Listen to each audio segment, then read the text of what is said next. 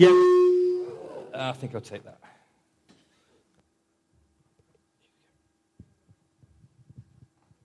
Great. Yeah, we're in the middle of a good... put that picture back on. Put that picture back on, please. Where's that picture of me? Just put it back on. That is not a 50-year-old picture there, Mr. Holmes. I've got some way to go till I'm 50, and I assure you my wife will get there first. She's out there. That's probably on podcast now as well. No, it is great to be a part of a really lively church and a modern church. A church is not afraid to embrace new things and changes. And also thanks to Stephen for just saying yeah to this great journey that we're on. It's a fantastic journey, and it has been a journey. And we're part of a great series at the moment called Confessions. And when it was I was asked to speak on Confessions, it's a scripture that's spoken to you over your life. Yeah. And I could think of two main scriptures to bring up. The first one would have been when God said to Moses, "What's in your hand?" Just a word about talents and just using what you have. But I felt God just led my heart to just speak on a different one from Jeremiah chapter 29. Now, most people know this chapter very, very well because there's a great famous verse 11, where God says, "I know the plans I have for you." Pretty important for Stephen and Lee right now. Plans to prosper you, not to harm. But it's not that verse. Okay, there's something earlier in that chapter I'm going to bring to you. And as it's called Confessions, I'm going to get a confession from you guys, okay? How many of you would confess to having some form of comfort zone? How many of you would confess you just like it from time to time when life is just easy, there are no ripples in the tide? How many people would confess? Come on, put your hands up. Let me see who would have a nice comfort zone. We all have comfort zones. And the idea of comfort zones, sometimes obviously promoted negatively, is that things are easy, things are not a challenge, and it's just plain sailing. But oftentimes we come across what I'm going to call tonight discomfort zones. How many people have experienced a discomfort zone? And let's get American, let's call it the DZ tonight, okay? The DZ, back to the rapping triumph, Jazz, I've got to do it, But in Jeremiah chapter 29, there's a few verses from the start of the chapter. And if we could have the scripture up, please, Robert. It's between verse 1 and verse 7. I'm going to start. It's there somewhere. There we go. Just from verse 4. It's to those who are carried away captive, who are caused to be carried away. So many of us are in comfort zones. And just to give you a bit of background, a bit of story to what's going on here in Jeremiah, the children of Israel, the Jews, they've been carried away to Babylon. They've been carted away. Why? Why were they carted away? Well, because they spent many, many years just doing their own thing. There's a very sad verse in the book of Judges where it says, everyone did what was right in their own sight. Sounds familiar, doesn't it? They were ignoring God, or even worse, they were just paying lip service to God. They were happy to go to the temple and just give their sacrifice, but there was no meaning behind it. There was no heart behind it. There was no belief or faith behind it. In fact, many of them were happier to go to the pagan rituals that involved blood and all sorts of other stuff, and all sorts of stuff you really don't want to go into, but the children of Israel preferred sometimes to go that way. And as a result, they were carted off to Babylon. And here we have a discomfort zone. Because the people of Israel are not in the place they want to be. But here's something really special about this chapter. And in verse 1, in the New King James, it says, the word of God to the remainder. They're still in Babylon, but the remainder to the elders, to the priests, to the prophets. And what we find through the course of history, through church history, whenever you think it's dark, whenever you think the powers of darkness are stacked against you, there is always a remnant.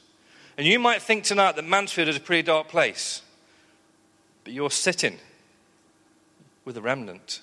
You're sitting with the remainders, those people who still have an ear to hear what God is saying. And right through the Bible and right through church history, there's always been a remnant. There's always been a spark. I've got an open fire at home. And if it's been dying down, It doesn't take much more than a spark or a bit of smouldering ember for me to get that fire going again. And that's what's happening here in this chapter.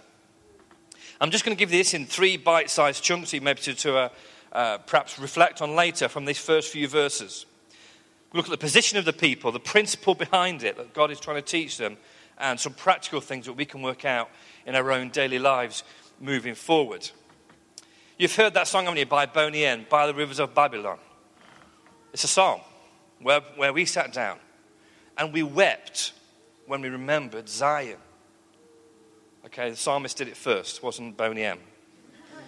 But there was a real sense of sorrow because they suddenly, in this discomfort zone, they suddenly remembered, actually, maybe things weren't that bad back there.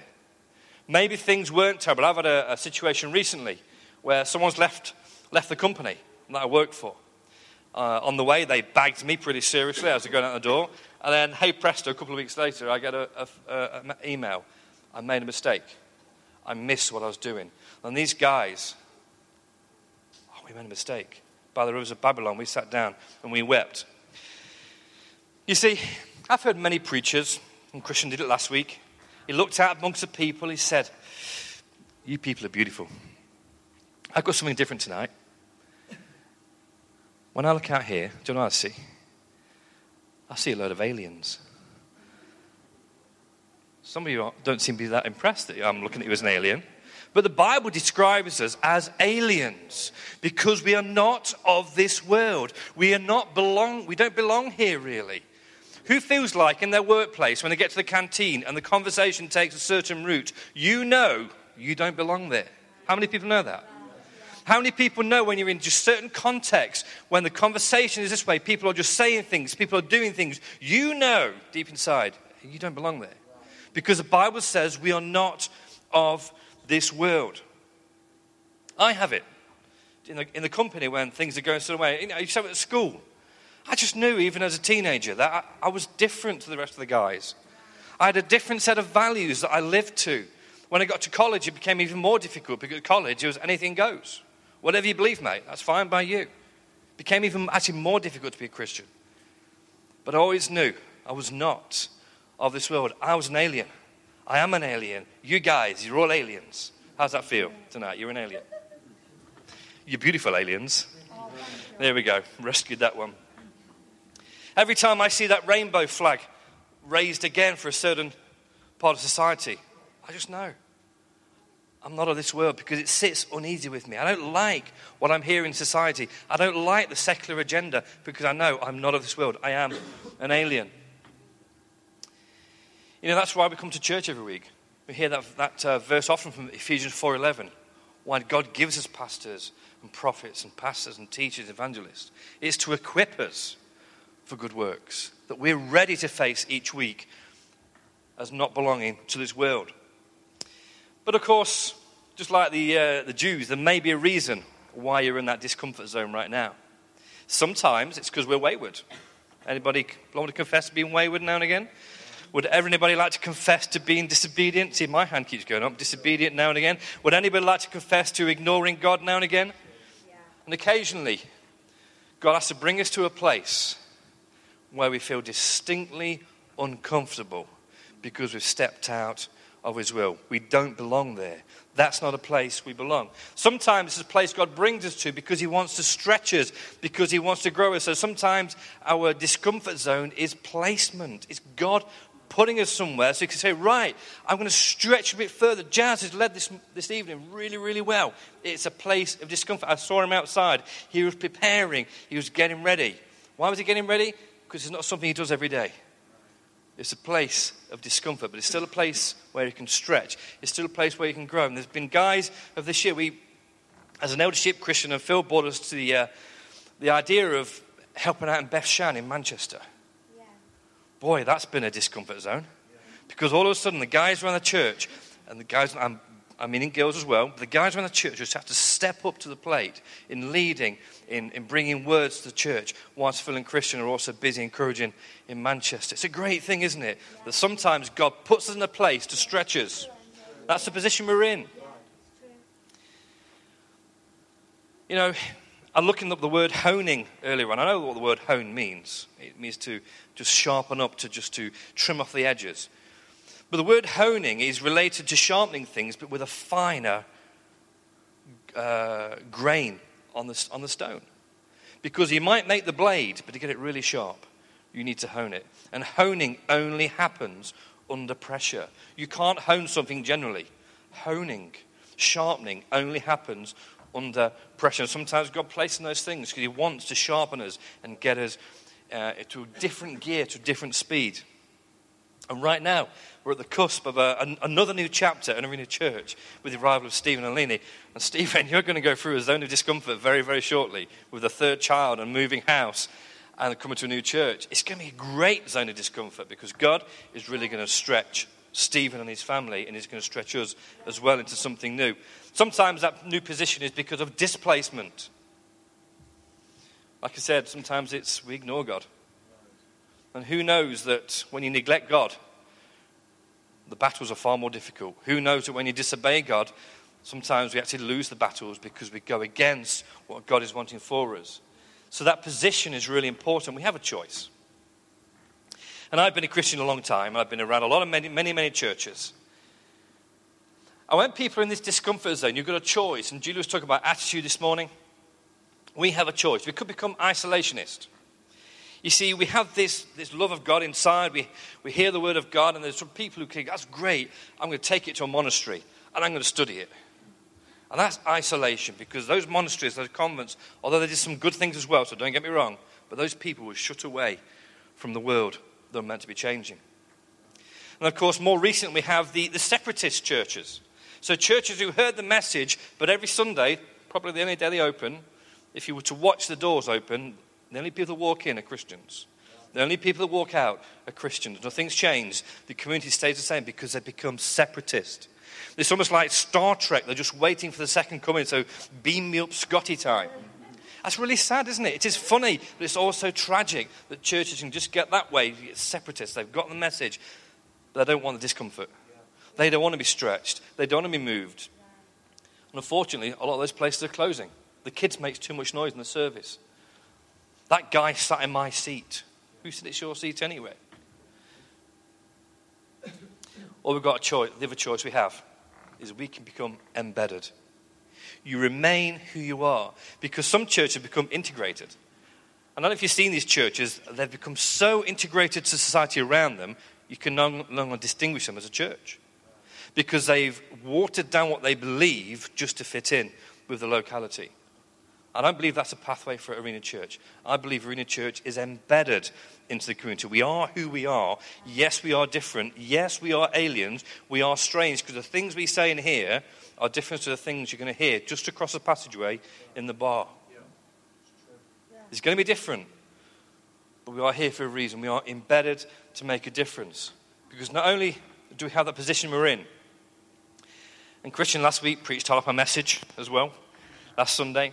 Because in James it says, count it all joy when you fall into various trials. Because, why because? Because the testing of your faith produces patience. And let patience have its good work. So these guys are sat by the rivers of Babylon weeping, waiting for the word of God. How long are they going to be there? Now we have the benefit of hindsight. We know they're going to be there for 70 years, but they don't. How long are they going to be here?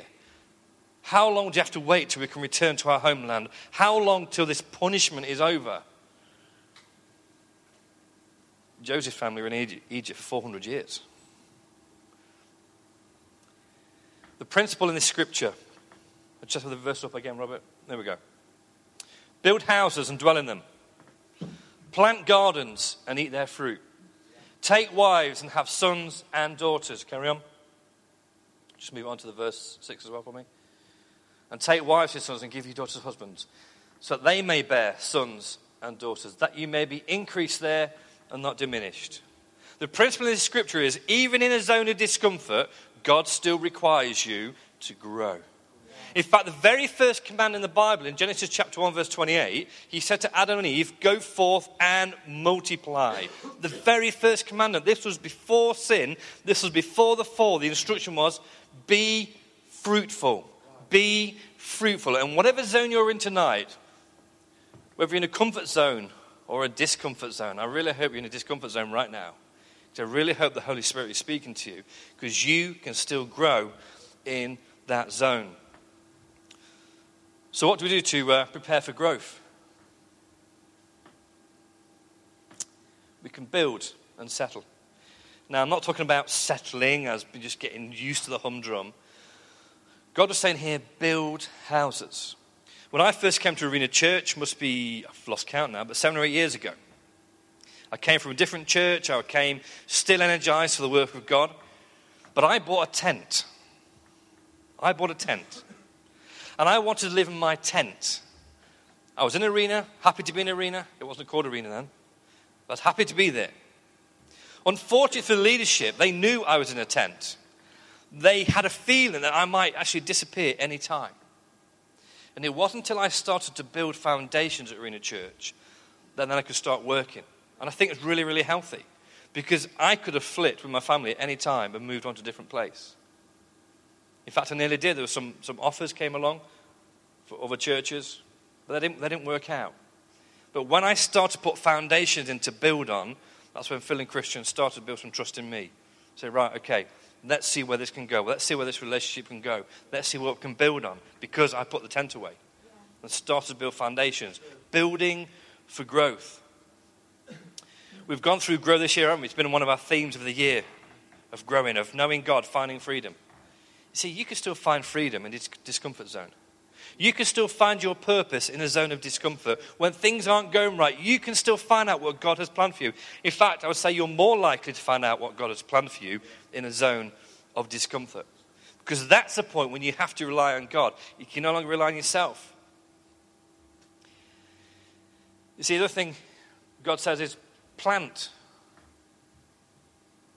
Plant things and eat their fruit. Now I know in England, if we want a fruit tree, you buy a fruit tree that's half grown already, and we stick it in an allotment, and before too long, maybe maximum a year, we've got apples.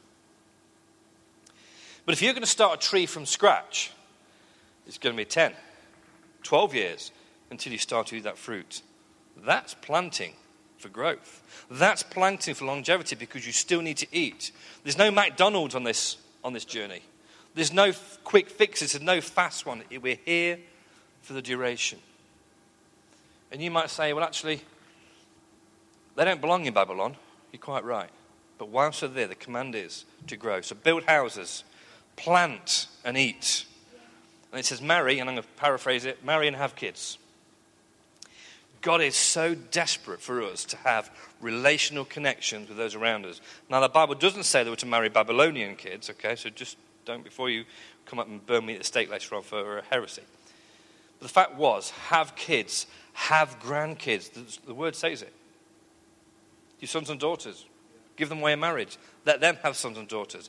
This is long term. This is not a flash in the pan. This is not zoom in and out, like some of the reps I work with. They're happy for the deal, then they move on for the next deal. We're not like that.